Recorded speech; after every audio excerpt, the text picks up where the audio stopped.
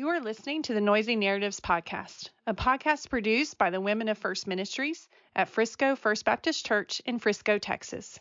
Here at Noisy Narratives, we like to cut through the noise of our stories and get to the heart of what really matters. We hope you are blessed by what we share. Thank you so much for listening. And isn't it amazing?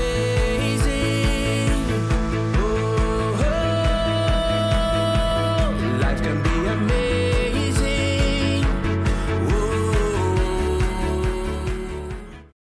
Hello, everyone. Welcome to Noisy Narratives. This is Debbie, and I'm here with Christy. Christy, I don't ask this very often anymore, so I'm just going to ask it because you used to give me a hard time. How are you doing? Oh, I was wondering where you were going with that. Remember, I Yes, would say that's that it. every week, and you'd be back in the day, the first season we did this, and you'd be like, "Stop asking me how I'm doing." I am freezing right now. My toes are cold. I've got gloves on as we're sitting here recording. We're I'm recording cold. in a room that has some windows, and right now the wind chill outside is still like 2 degrees, I think. It's so cold. It's good. I'm good. Martin Luther King Day was a good day. Like the kids didn't have school, so that was fun. There was snow. Yes. So I'm good. Yeah, there was some little snow. We have lots of snow in our area. Somebody else said they didn't have much. We had a dusting where it was like a very light layer, but that's it. We didn't have. I feel like ours was not a huge amount. You couldn't build a snowman, but you Yeah. could make snow angels and see it. Good. And you could you make little snowballs? Yeah. Like in ours, it was hard to do that because it wouldn't stay packed. It Yes, was very true. I like, think and the there boys wasn't might very have much of spit it. on it, actually. So I saw them That's too. so gross. So it stayed together. I saw my nephews spit on Frozen it. spit in the Balls. snowballs so that they stay together. Yep, oh, that's what they did. hilarious. Now That's that I think about it. such a boy thing to do. It is. I didn't think twice about it. I didn't even stop them. I just was like, go for it. It was fun. That is awesome. Yeah. That's great. Yeah, you had a sweet family picture. It reminded me when my kids were little, because snow didn't have it. The freezing and the cold and the snow over the last 5 years has been more than it was. It would happen maybe every 5-6 years, like once back when my kids were little. Wait, I have a question. When you were growing up, how did you know if y'all had school or not? So, like, did you have to wake up and watch the TV crawler at the bottom? And then just wait. It went alphabetically. So, what was your school? Like, we had to wait for Plano. So, we had to wait. We had to get through Dallas, all the A's, the B's, the C's, and get all the way to Plano and just sit there at 6 a.m. or 6:30. yes. So and we didn't even get phone calls. in You the legit UK, had to wait. you had to wait on the thing. In the UK, we really didn't have issues with snow hardly ever, and so we were Or never schools out. being canceled? Our schools being canceled. But when I remember before we moved over there, we lived in Dover, Delaware, and we would get these big blizzards.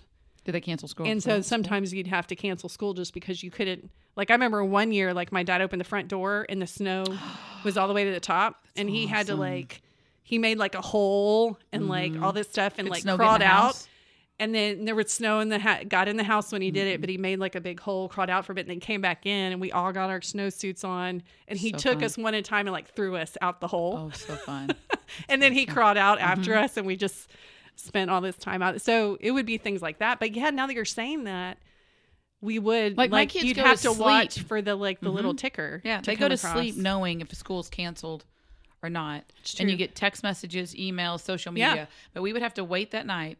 Yeah. Like Bella, please cancel, please cancel, please Yes. cancel. And the whole day just waiting, please cancel. And you go to sleep canceling. Like Isabella kinda like was Santa. hoping Is school was Santa, canceled Is today, Santa yeah. coming tomorrow? I don't know. Is the snow coming tomorrow? And then you wake up the next day and you wouldn't get dressed till you waited to see if Plano ISD was canceled. If it's on the Yeah. list, then you were just partied. You're already awake and you didn't go back to sleep.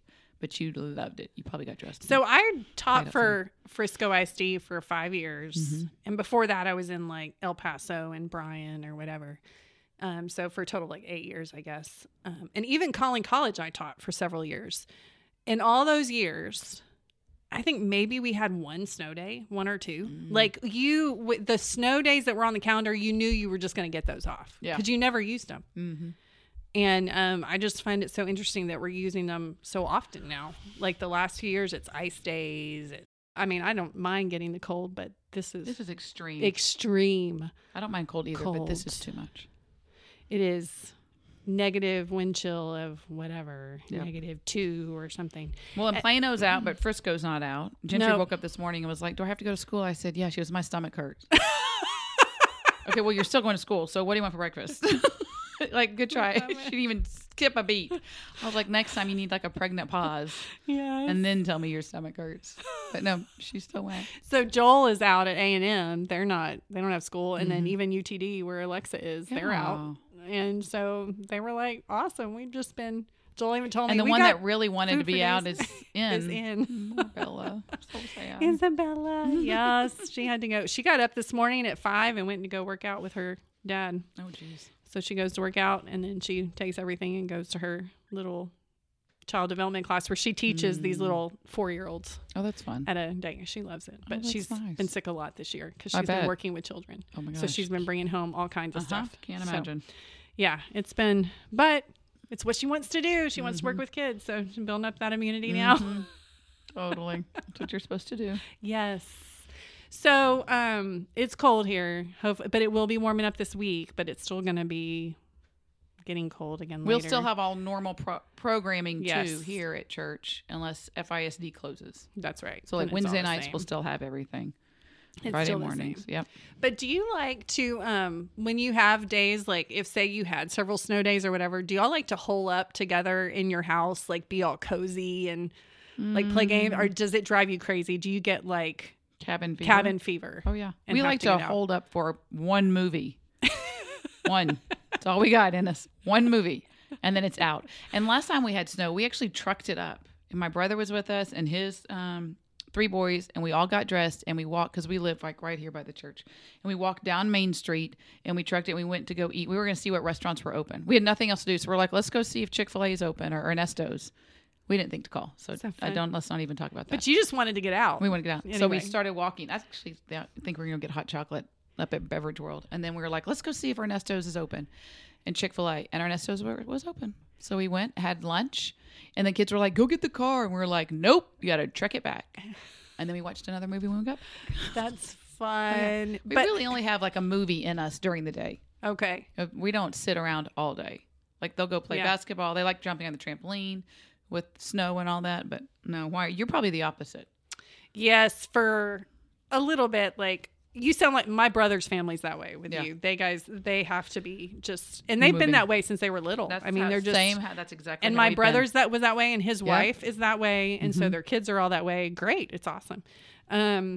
We can do probably 3 days, 4 days. Whoa! Of in the cab, and we have everybody can, and we can sit there and we can play games and watch movies and for 3 days, 3 or 4. Like the last snowstorm when we were all there together. I mean, it was so great. We just and the one where we lost power, where everybody was our gas fireplace. You didn't lose any. Our gas. We were on rolling blackouts. Yeah, and our gas fireplace puts out a ton of heat. Yeah, so we were all in the living room. Yeah, we just brought mattresses. So do you all have like your laptops? Are you all watching shows? Is it just different people doing different things? It depends. It ebbs and flows. Sometimes you're like, okay, everybody, let's come and play, whatever. Yeah. And then other times it's, hey, we're going to watch a movie if you want to come. Do a workout class together?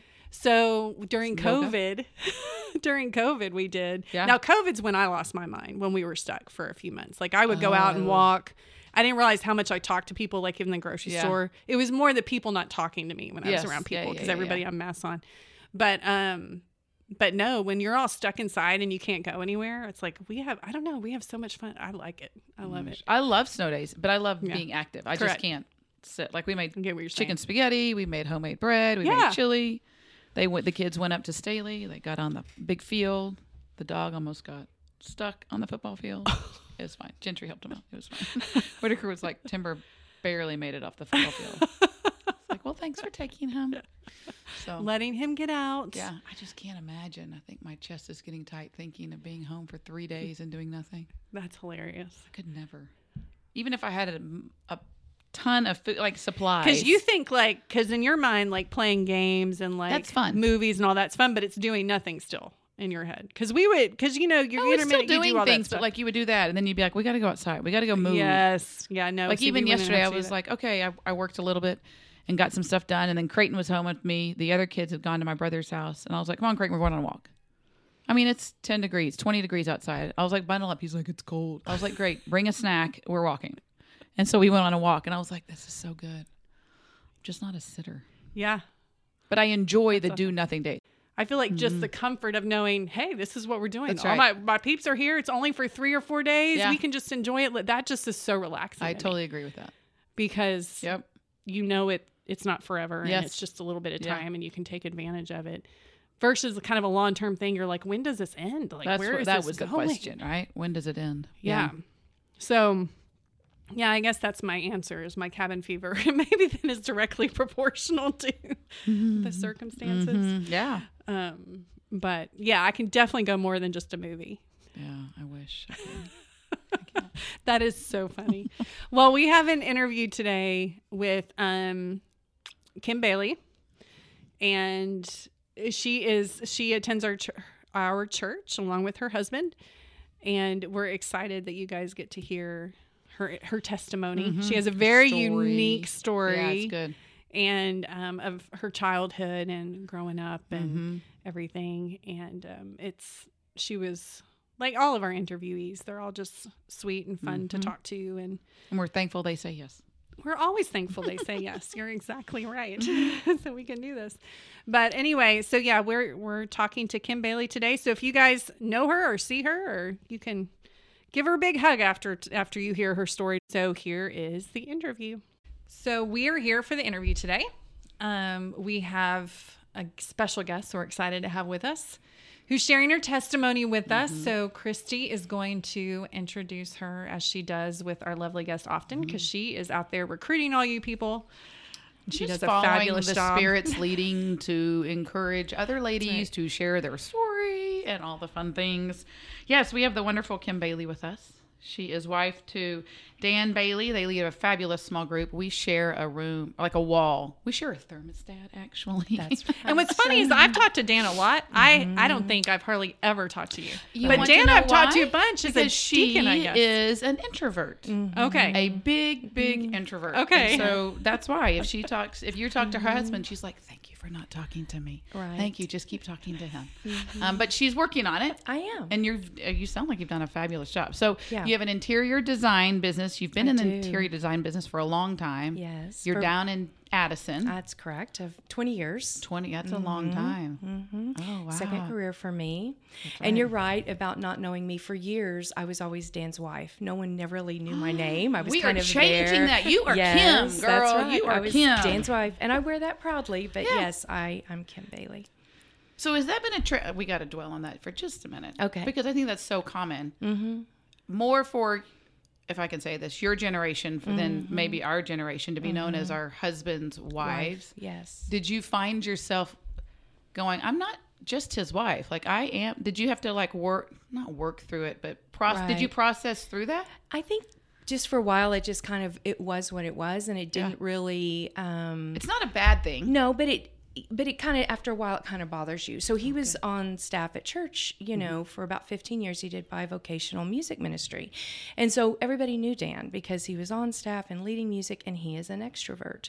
And so everybody knew me as Dan's wife. And after a while, I realized that I needed to be better at getting out and meeting people and learning people's names and letting them know about who I was. And, You are his other half. That's named right. Kim. That's My name right. is Yeah, and in Kim. all fairness, the staff thing does make It does. like because Totally. my husband makes that joke all the time. Right. I'm not Jamie or Jaime, depending on how you know him. Yeah. Vallejo, I'm Debbie's husband. You know, Right. I mean, Exactly. but it that does make it different. But then plus with you being more of a natural introvert, Right. I'm sure that was even more the case, right? Exactly. Well, we're glad you're here, and we're glad you're stretching your extrovert muscles. I am, and to thank be you. on our podcast. Thank you for having me. I So, really Well, appreciate it. thank We you do for too. answering the call. So Yeah.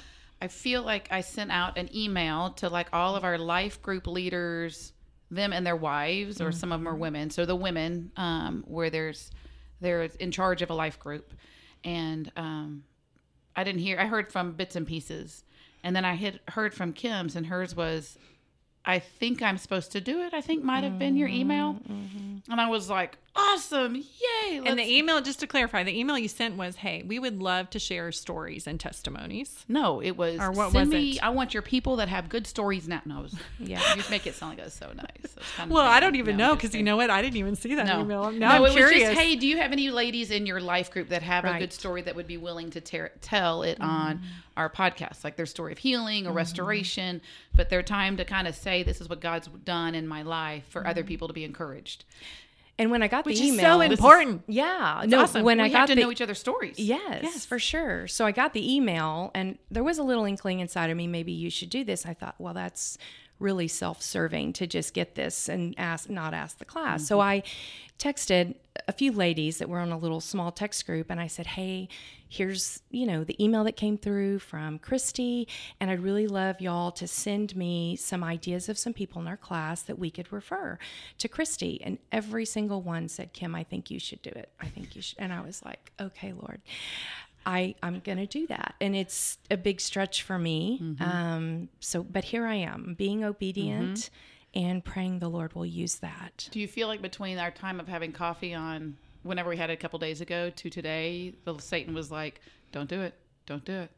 I don't think so. I mean, maybe a little bit. I think it's just more nervous. It's just more because so many people have a story that I am envious of, kind of they maybe grew up in a really different situation. And it's kind of the typical, Ward and June Cleaver type thing. And we always went to church and, I just had this amazing family. And so not everybody's story is the same. And so being vulnerable to say, not only was mine, not like that, it was really kind of odd and different and challenging. Yeah. You're opening yourself up to that. And that's not always fun, but I think God wants to use where he's brought us to touch people. And that's why I'm here. I love it. Okay, so with that being said, tell us about where you grew up. Well, begin the story. Begin in the beginning. So my parents met and married in Alaska, and that's where they had both been in school. And that's where, after they were married, my brother was born, and he's 18 months older than I am. So when my mother was pregnant with me, my whole family moved to Houston. My dad was going to be doing work in an offshore oil rig. And so my mom was living with us. I was born in Houston with my brother and I in this apartment, and my biological dad was offshore. So long story short, I can't really tell you what happened other than I was 18 months old when they got divorced. And my biological dad, it was right in the middle of Vietnam War, and he went over to Vietnam and served in the military. And my mom soon remarried. And so I was probably maybe around 2 or so when my mom remarried. So my new stepdad and my mom got really heavy into drugs, and they were basically hippies. This is the 60s, though, too. Yes, right? yes, So this late is the time 60s. for Yes. Oh, absolutely. Yeah. Absolutely. It was very much part of the culture.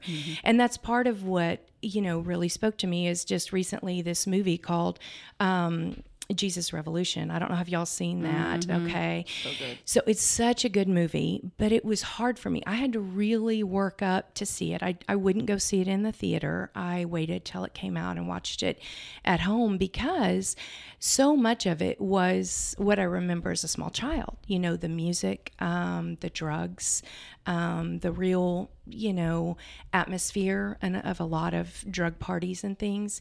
And the movie portrays it pretty accurately in a lot of ways in the beginning.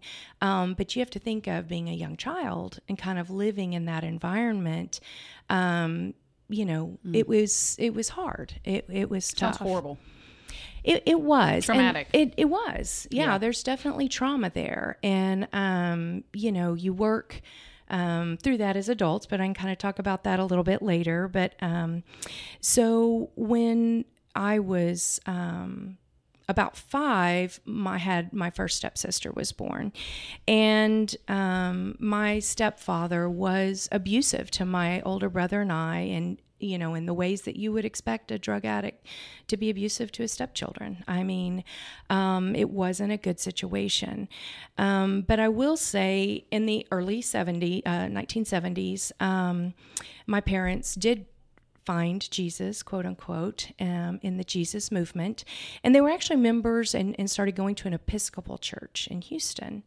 And part of their conversion, this Episcopal church decided they wanted to start a ministry for other people coming out of this drug culture. And they tapped my parents on the shoulder to help head that up.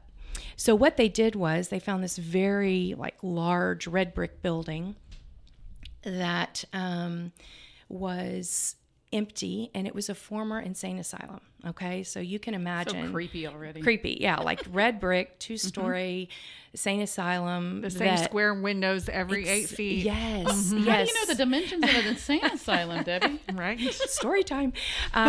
So this is where they set this up. Well, we lived on site. So we lived in this building with other college-age students who were hippies but reformed and have come to know the Lord. And it's kind of like almost like a commune, where you share responsibilities, you share possessions, you're all working together, kind of a thing.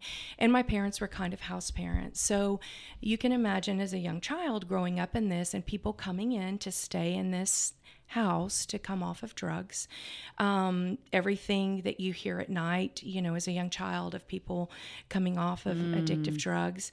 I don't know if there was anybody there who was a quote unquote medical professional. I was just going to ask, was anybody trained to handle this? Not to my knowledge, but then again, those movements actually were known for thinking you didn't need medical professionals.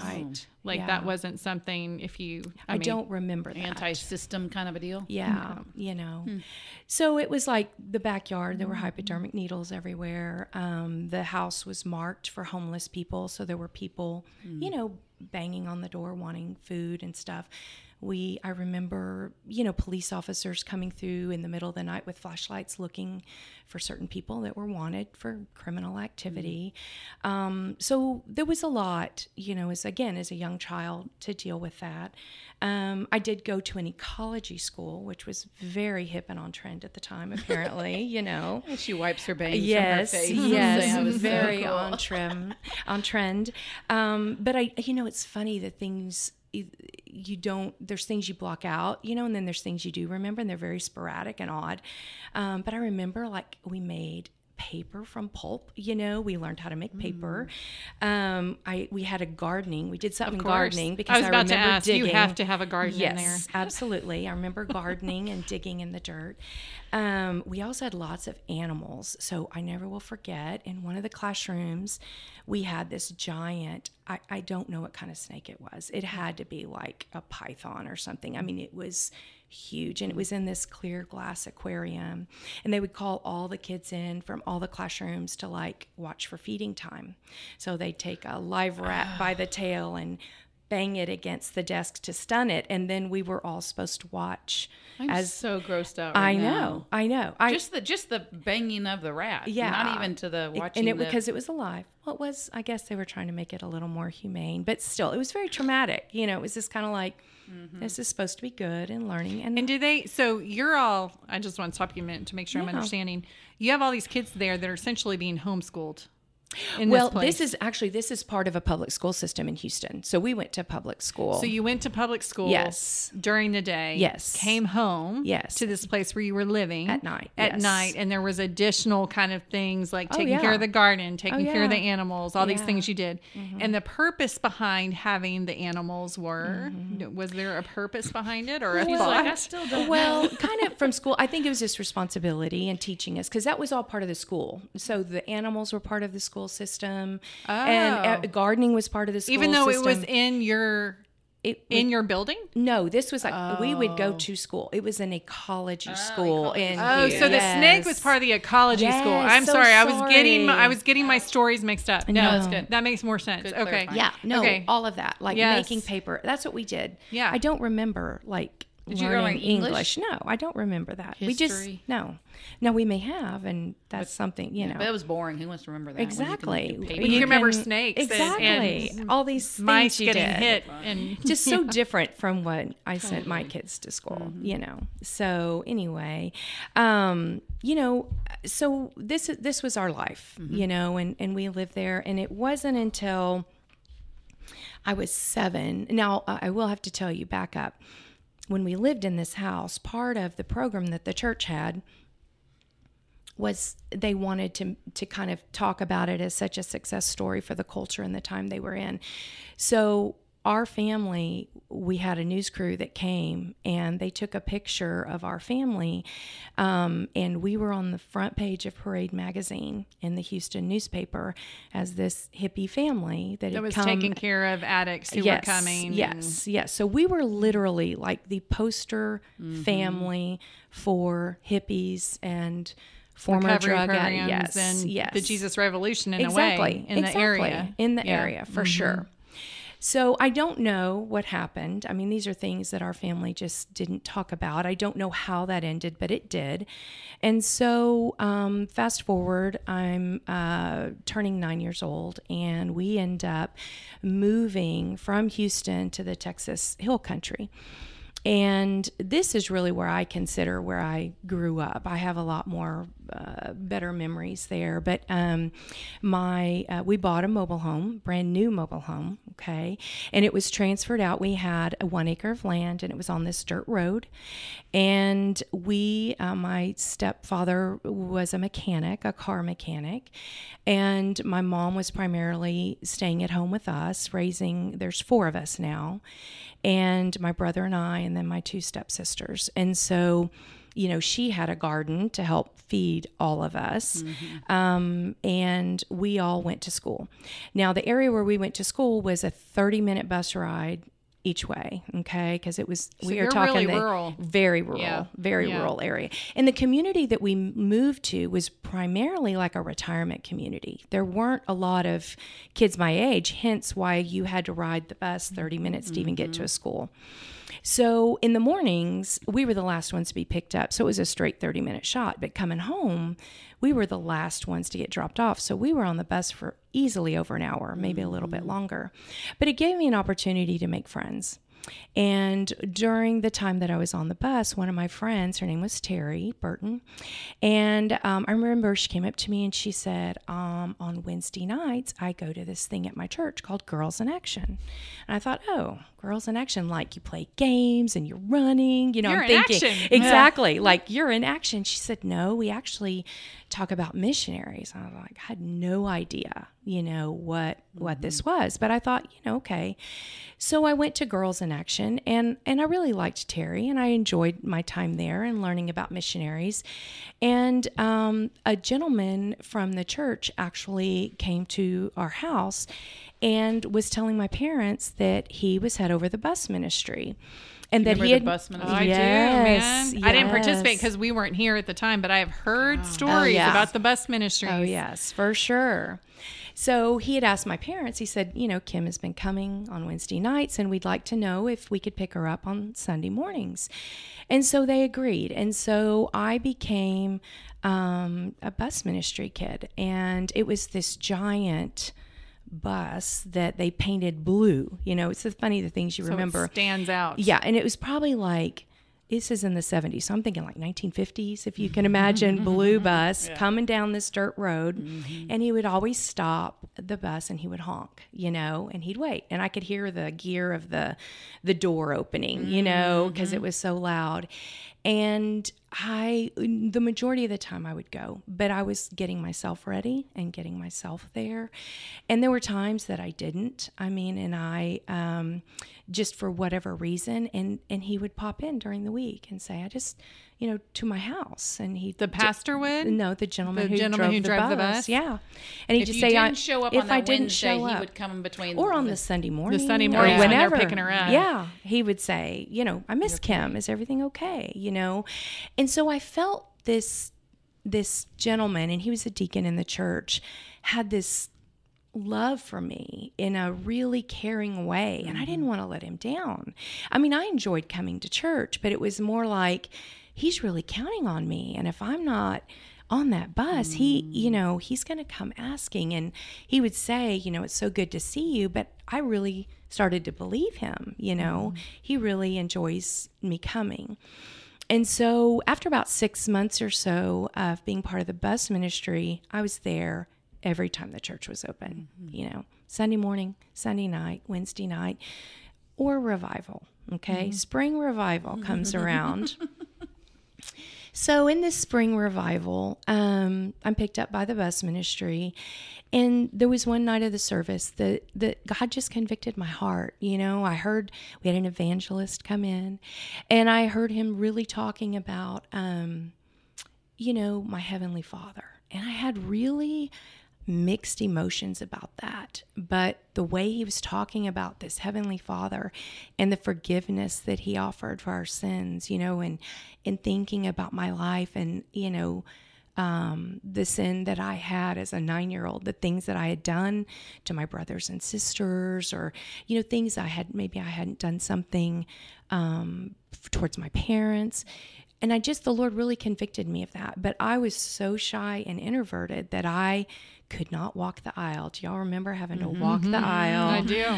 And the hymn would play, and we're just going to have one more chorus or one more stanza, and you're kind of breaking out, in a sweat.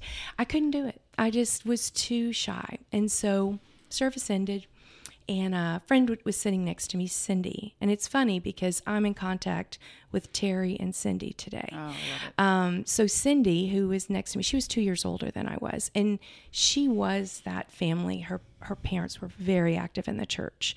And I just told her, I said, I really felt like I should go down there. And I wanted to know a little more about the Lord and being saved. And I said, but I couldn't go down there. And I said, I think I'm going to wait towards like Easter, because I knew like Easter was several weeks away. And I thought, give me some time to work up to it. And it's a long walk. It is. It's a very long walk, especially when you're 9.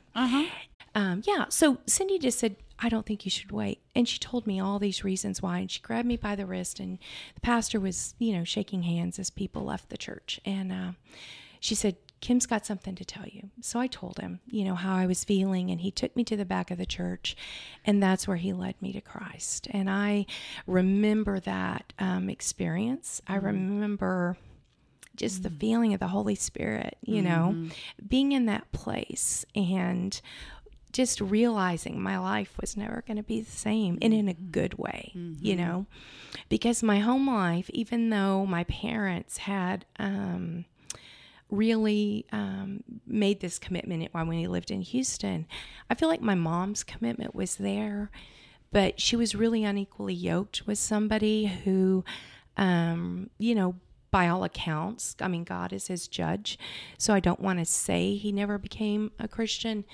But when you look at his life and the things that he continued to do and the things he continued to struggle with and things, I question that. And so this church really became like my family, and I spent a lot of my childhood there, and really coming to know the Lord through youth camp and youth ministry and Sunday school and church. And I will say there was a time where on a Wednesday night business meeting, and this wasn't long after I became a Christian, there was a little bit of discussion during the business meeting. And it wasn't very often that like GA shut down to go to a business meeting, but this was one of those times. So I'm like, so okay, this is going to be interesting. I really wasn't paying attention, to be honest, but, people started standing up and talking, and you could tell there was some like anger and tension. And I started to listen more, and they were angry at all these bus kids, all these bus kids running through the hall, all these bus kids, bus talking. Kids, huh? Yeah, we did everything wrong, and they were right. We ran in the hall. We made noise during the prayers. We did all these things. We left the water running in the girls' bathroom. Children are not quiet. We did all the things. Yeah. No, and I kept hearing, somebody stand up and say something positive, and then somebody stand up and be very upset. And I thought, I don't even have a leg to stand on here. Guilty as charged. And I remember that night thinking, this could end it all for me. This could be the end of me being able to come and be part of this church. And so were all the GAs sitting in that meeting? Yeah, everybody in the whole church. That is fascinating to me. Yes. That I didn't think about that till you brought it up. grown adult thought to Yeah. go. We should not We let have a them- bus ministry, and Yeah. half the kids here in this meeting are bused, and we're going to sit here and be talk about it. talking about them, and they may be losing this, and the anxiety that is, and like. Yeah. That is when you're treating church like a business. Right. That is the problem. Right. You're not, Not caring for the ones sitting in there Right. listening to things Right. about them. goodness. Now, not to say they didn't have legitimate reason to be concerned. Like, I mean, Absolutely. if it's your building, you're like, this has to last, but what can we do to change it? But you Right. don't have those discussions in front of the Right. for goodness sake. Right. But this is back in the day, that everybody wanted to be probably part of the discussion or of other things. They And who probably knows? wanted y'all to hear too. Maybe. Right? I feel like Maybe. They're there thinking seems to be- business. I'm thinking they're thinking business of the church. This is missions group Wednesday nights. These people, this is part of their education. This is how church works. They can hear how 9-year-old church works. Education. It was back then. They It were. was. They had Them. kids in the. They were. Yeah, and the way they should go. There was They were. no separation at No. all. I I'm mean, thinking of you were Footloose there. right now and how they talked about dancing and how Exactly. they all would listen. That's my point of Exactly. reference right now. I'm so Exactly. sorry. But I It was feel your kind of pain. that way. Yeah. So I left there and just was really unsure. Yeah. And, the gentleman who drove the bus, he said, I'll be back. I'm going to be back to get you. And I was like, okay. But I still felt a little uncomfortable. Mm-hmm. And about 3 weeks later, it was on a Sunday morning. We're all in church. And Wait, so you still went on yeah, Wednesdays? the bus And continued Sundays, to they come. were picking her up Sunday She's morning. thinking They she were- didn't have to yeah. wait 3 weeks later. Yeah, with 3 weeks of just this going on, and Okay. we didn't really talk about it, but they you continued to went. come, and I went. Did you and, act better? I would hope so. I don't know if I remember that. I probably should have. I probably did. I was pretty much a rule follower Yeah. anyway. Okay, Sunday, sorry. Yeah, no, that's great. So the pastor stands up and he says, I have an announcement to make, and we're starting a new program here at the church. And we are having Adopt a Grandparent program. And each one of the kids who's on the bus ministry, we're going to have you adopted by a grandparent. And this person is going to sit with you, and they're going to teach you how to find scripture in the Bible when we're opening our Bibles. They're going to teach you how to sing out of the hymnal. They're going to teach you how to not run in the halls. Exactly. They're going to teach you how to turn off the faucets in the bathroom. I love They're that. going to teach you. I mean, that would be the sweet way to have the conversation in front Yes. of kids. Yes. After. Yes. No, but they still made it. So let's do this. They made They it made right it. by offering They made versus it. not getting rid of. And somebody was like, "We can't get rid of this. So what are we Right. going to come up with?" And someone Which thought is the through way to this do it. program. And Which is great. Yes. And I think there was So a group sweet. that probably really wanted to do away with the bus program. I Totally. mean, they just didn't Always. want these kids. And I get it. I really do. I don't. I but don't. okay, I that's don't nice get of it. you. You're being nice. I could understand, People are bad. They want to get rid Right. of it. Well, and I'll let's speak just for face it, they kind of get set in their ways. Totally. And this is our, I heard it all growing up. It's like, this is our church, and we built this church, and this Somebody is the way needs to we explain like Luke it. 9:48 to them Yes, again, which is pretty exactly. much, Jesus is Exactly. saying you welcome these kids is like you welcome God, Exactly. man. I mean, For this is sure. not, Even it's if not they're a little wayward thing. children, if they Yeah. leave the water on, you Children, just period. carry them. That's Yeah. right. Well, I just credit the Lord speaking to this pastor to come up with a solution. Yeah, totally. Because not only did it save the bus ministry, but it took my level of commitment to the church, and the church really feeding me spiritually, I thought you were going to because say confidence in humankind, mankind. that too. But because I developed a relationship with someone, and they did tell me how to find scripture, or hymnal. Not everybody knows how to read music. I was reading line for line, and if there were 4 verses, I was off after the first line, and so taught me how to read out of the Bible, and would send me a card for my birthday, would give me a small gift at Christmas, would put a postcard in the mail. I missed you. I hope everything's okay. But just somebody there at church was waiting for me and pouring themselves into me as a spiritual leader. And the girls had more of a grandmother role, and the boys that came had more of a grandfather role. But that was just a huge time in my life where the church reached out to, someone who didn't feel lovable, didn't feel worthy. And they were going to do away with something that they were going to do away with let's see if I can say this right. Do away with your ability to connect with other people through God's church. Right. And that was stressful. Absolutely. And those are your people. That's where you felt at home almost. Right. I felt more safe home there. Yes, there you go. And I think safe. sometimes we just have to be reminded that that's literally the only reason we're here. Right. That there is nothing else the church is supposed to be doing except for feeding, discipling, right, loving souls. Right. That is it. A building is a means to an end. That's it. And so I think what's cool about the story is at some point somebody remembered that. At some point somebody goes, this is why we're here. Right. If we can't do this, right, there's no reason right. for us to exist, literally. We're not the church. And I think it's interesting too, because I'm hearing the difference between kind of the parachurch, like the Jesus Revolution type movement, which is the parachurch kind of ministries that are even more the pop-up, like the Billy Graham, I guess, because parachurch, like some do exist and they stay in a, you know, but then there's the church, right, who's long-term discipleship movement. And in the end, I mean, what you heard about sometimes the Jesus Revolution and some of these, even Billy Graham ministries, is they were there and then they were gone. Right. And they've left kind of stuff to be done. Yep. And so what does that look like? What does that mean? And so it's kind of cool that you had that in your parents' life, but you still weren't going to church. It didn't sound like, even after your parents went through the Jesus Revolution and your mom was saved. They didn't. When we moved to the Hill Country, that we were not involved at church at all. And that's why I said I don't know exactly what happened, but there wasn't that going on. And that's why this friend inviting me, you know, they became kind of my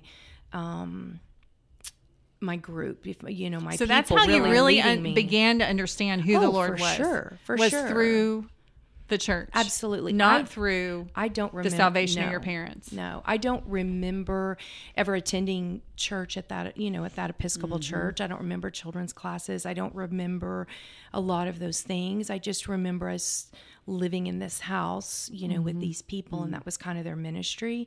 Now that doesn't, I remember like in the house, we'd have like group Bible study, but it was more geared towards older adults, college age and older. Right. You know, we were just there, if you will. So I really feel like the first time I was really introduced to the Lord was when I was part of the best ministry. So did your parents ever go to the church with you once you started attending? Did they decide, did they ever go? My dad really didn't. My stepdad didn't. My mom did. After a while, she began to come, you know, but it was after several years, you know, and she was, you know, in a place where I feel like she would come more often. And then my brothers and sisters too, you know, and this is where when you've had kind of childhood trauma, there's bits and pieces you remember and you don't remember. And sometimes things will just trigger a memory that you didn't even know you had. So, and I was thinking about that as I was writing this. I was like, well, why don't I remember this or that? And the Lord just kind of impressed upon me, don't worry about that. Just this is your testimony. Because I even thought about it. I thought I should call my brother and talk to him about some of these things to like, do I have all this kind of right in my head? Because it just so much of it is kind of piecemealed when you've kind of blocked things.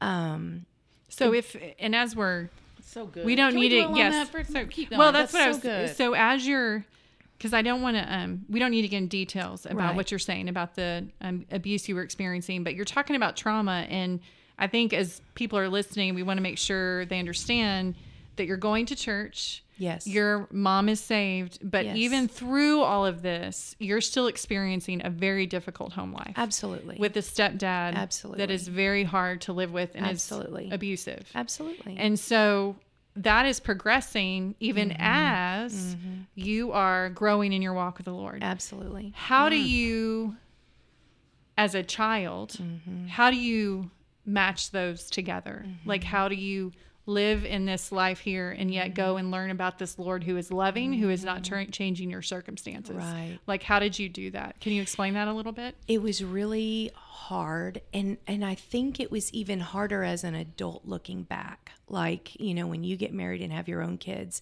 and you're like, how did you know, I really wrestled with how didn't God just remove or change the circumstances? You know, he left me in that. But I think I had enough, I don't know if it was spiritual insight. I think that was part of it, but also just a peace in knowing that these people were from the Lord, you know? And I think it was interesting that this was a godly man who was leading the bus ministry. And, you know, even though I wrestled with an earthly, you know, biological father who had left, you know, and so I felt this sense of abandonment, and not pointing fingers or blame, because I don't know all the situation or circumstances, but that's what happened. I didn't really meet him until I was 30 years old. Okay. He was not part of our childhood. And then having this stepfather who was not a godly person. Now he did work and he did provide a roof over our heads. And for that, I'm thankful. But there's a lot of other things that happened that were very traumatic for us. And so it was a struggle. And I struggled for a long time about this heavenly father. You know, The whenever word father. that father or daddy, Yeah. those things would just, like, the hair on the back of my neck would stand up, because my connotation of that was so skewed.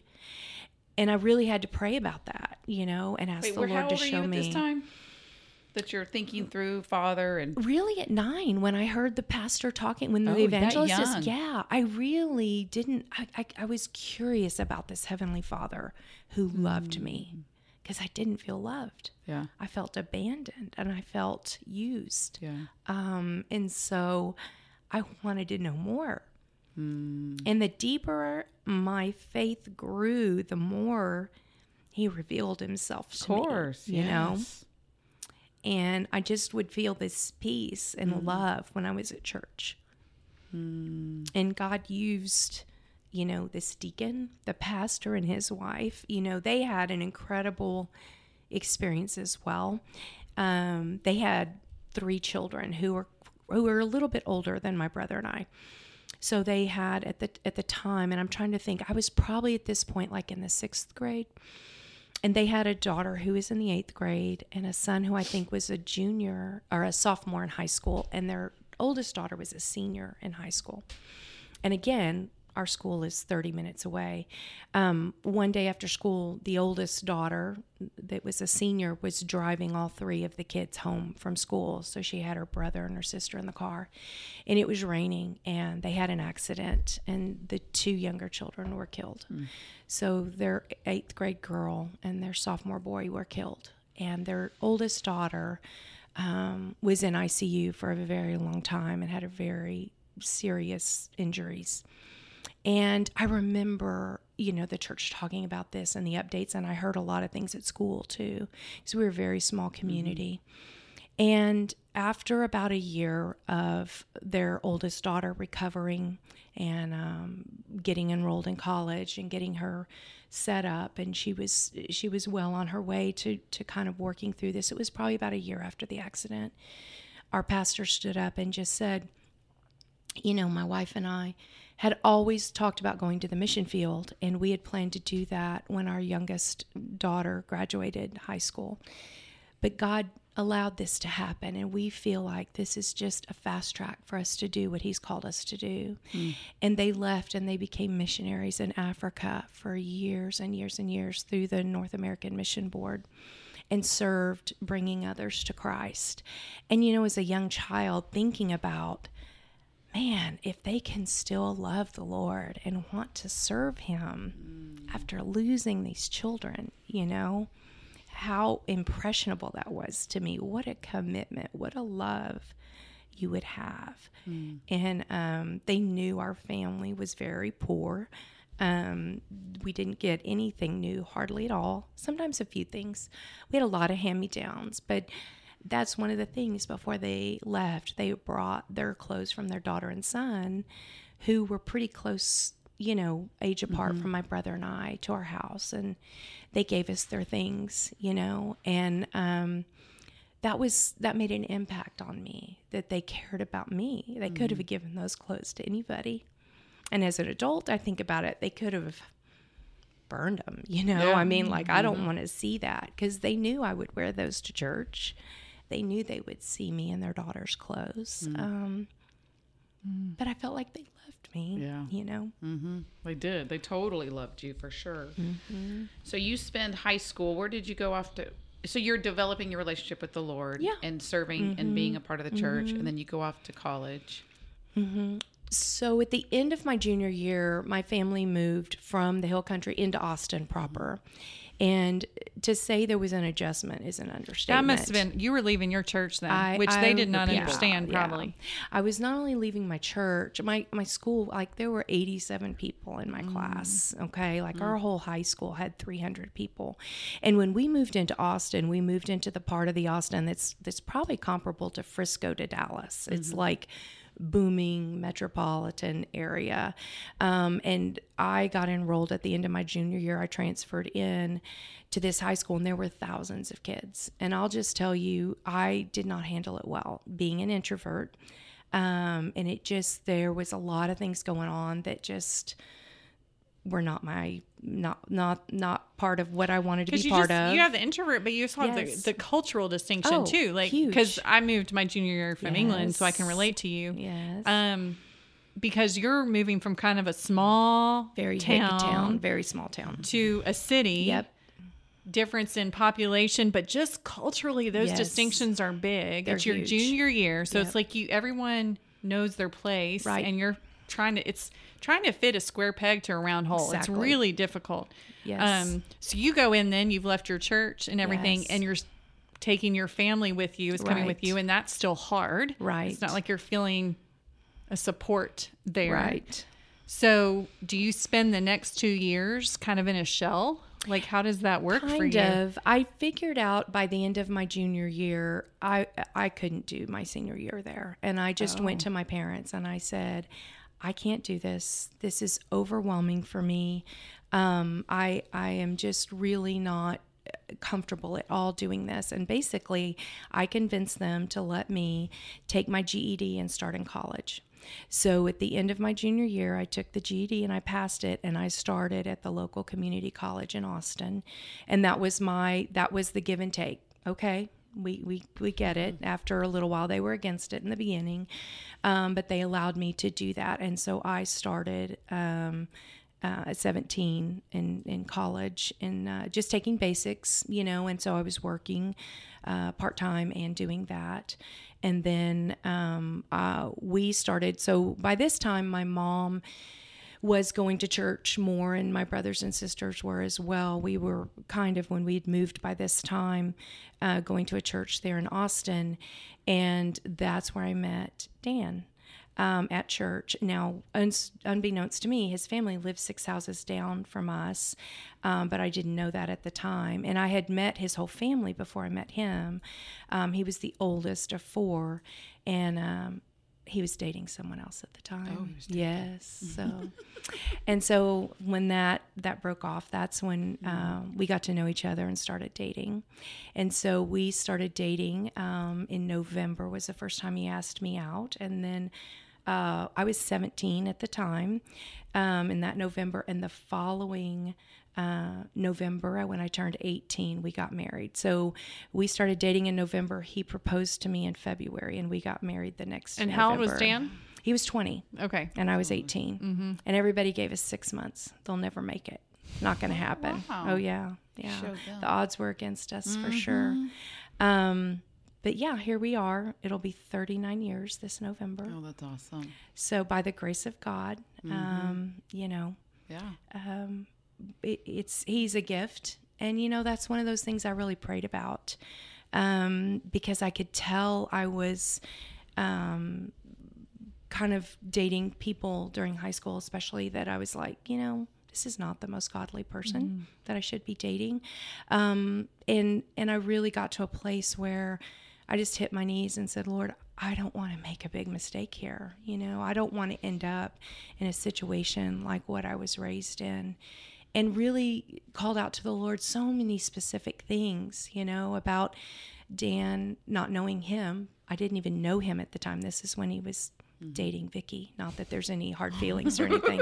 That's awesome. You know, but even down to, like, my stepdad was a mechanic. And so he always had like grease under his nails and his hands were always really dirty. And I'm like, Lord, I'd really like someone, you know, who's a white collar worker, just because I want those hands to touch me to be different than what I grew up with. And just somebody who loves the Lord. And Dan was playing bass guitar in a Christian band at church at the time and loves music. And I had always felt in my heart that I was going to marry someone who was involved in ministry to some extent.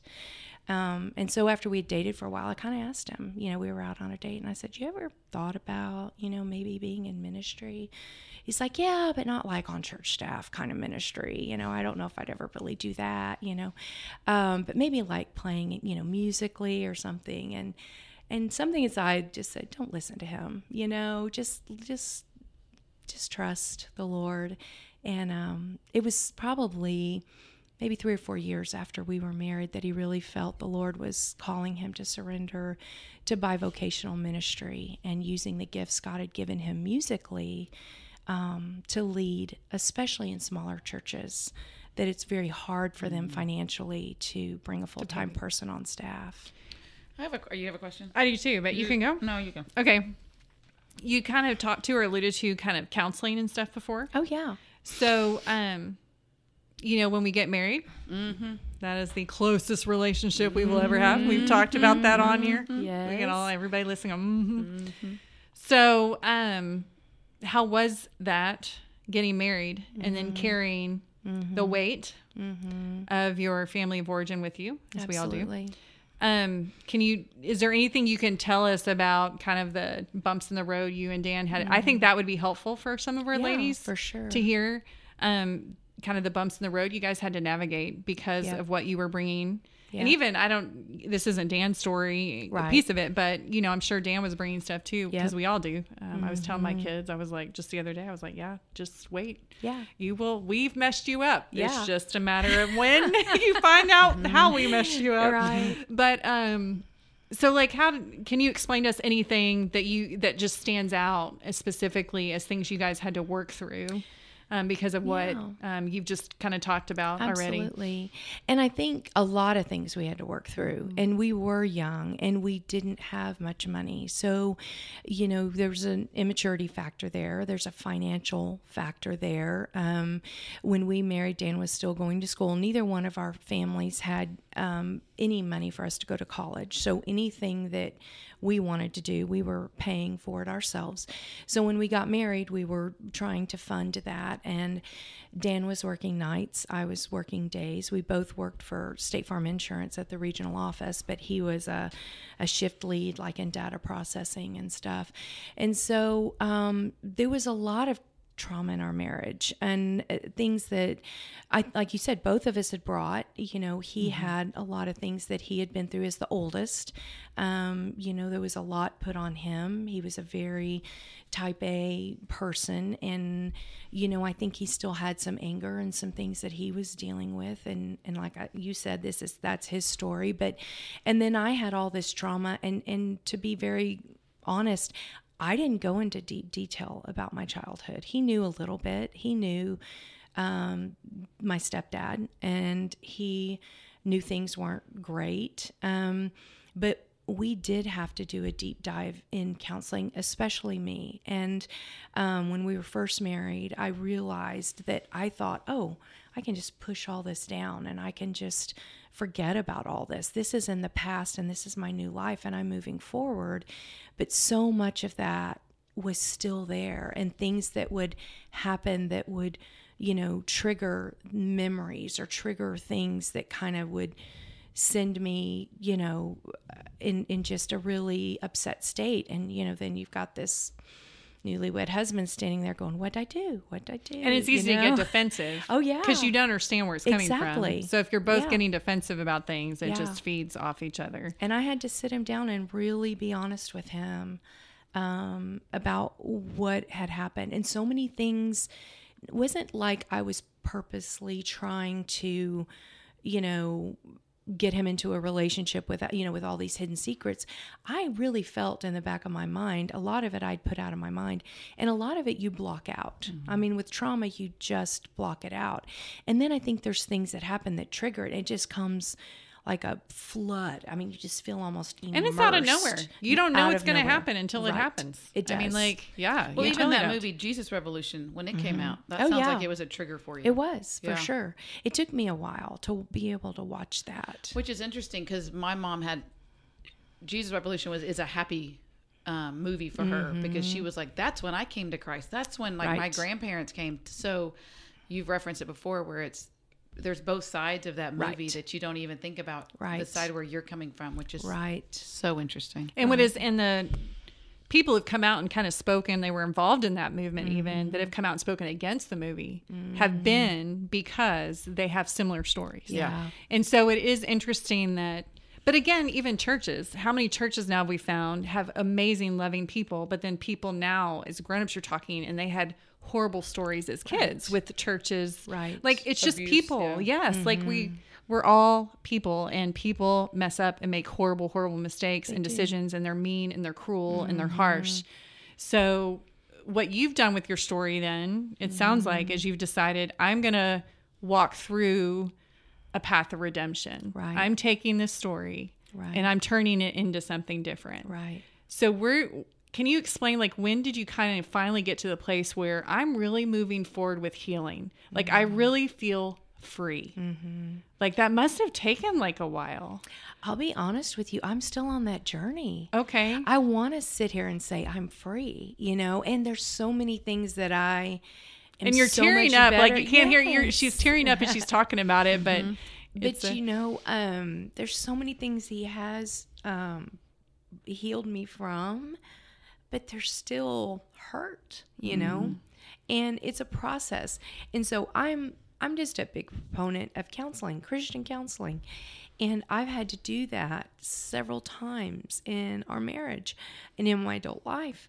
And there's such a value of a godly woman who is a trained professional and also like a neutral third party person, to hear your story and give you godly insight and put you on a path of right thinking, And I've come, if you had known me then to know me now, I've come so far. But will I ever be completely healed? One day when I stand before the Lord? Amen. Good I word. don't know if that's going to be in this lifetime, maybe. But we've said this a lot. It's progress, not perfection. Oh, it is. When I had a counselor tell me that, it was eye-opening for me. Yeah. It's like, stop.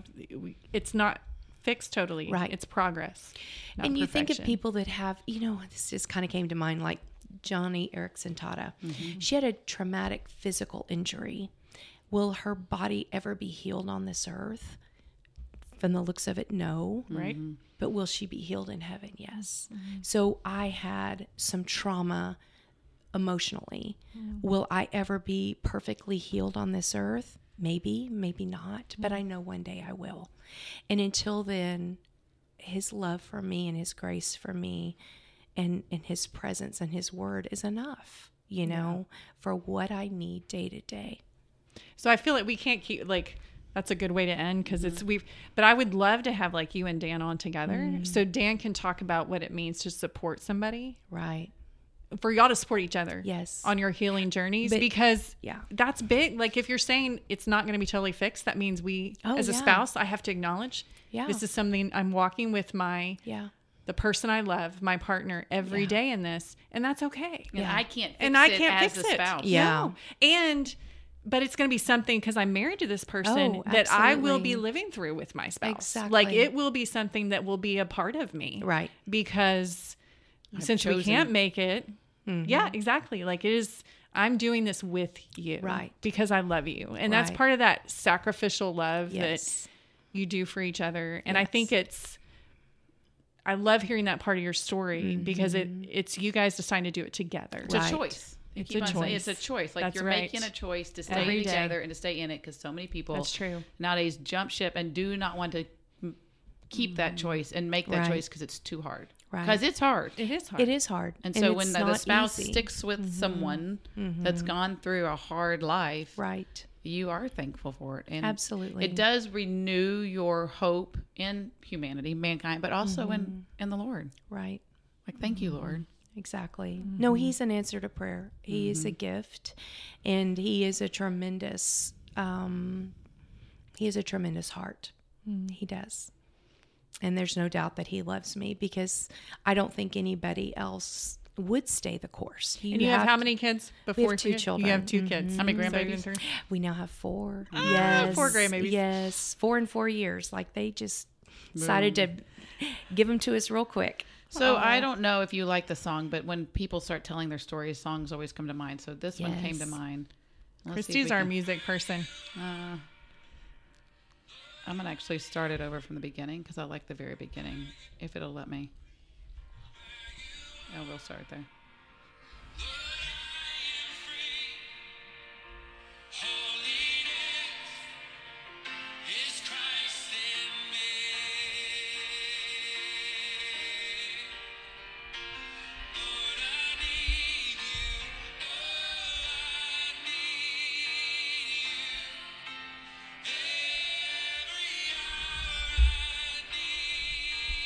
All right. Thank you so much for coming. Yes. Kim, we thank appreciate you this. for This is having Kim me. Bailey. And that's it from us today. That's all we have time for. But thank you so much for sharing, Kim.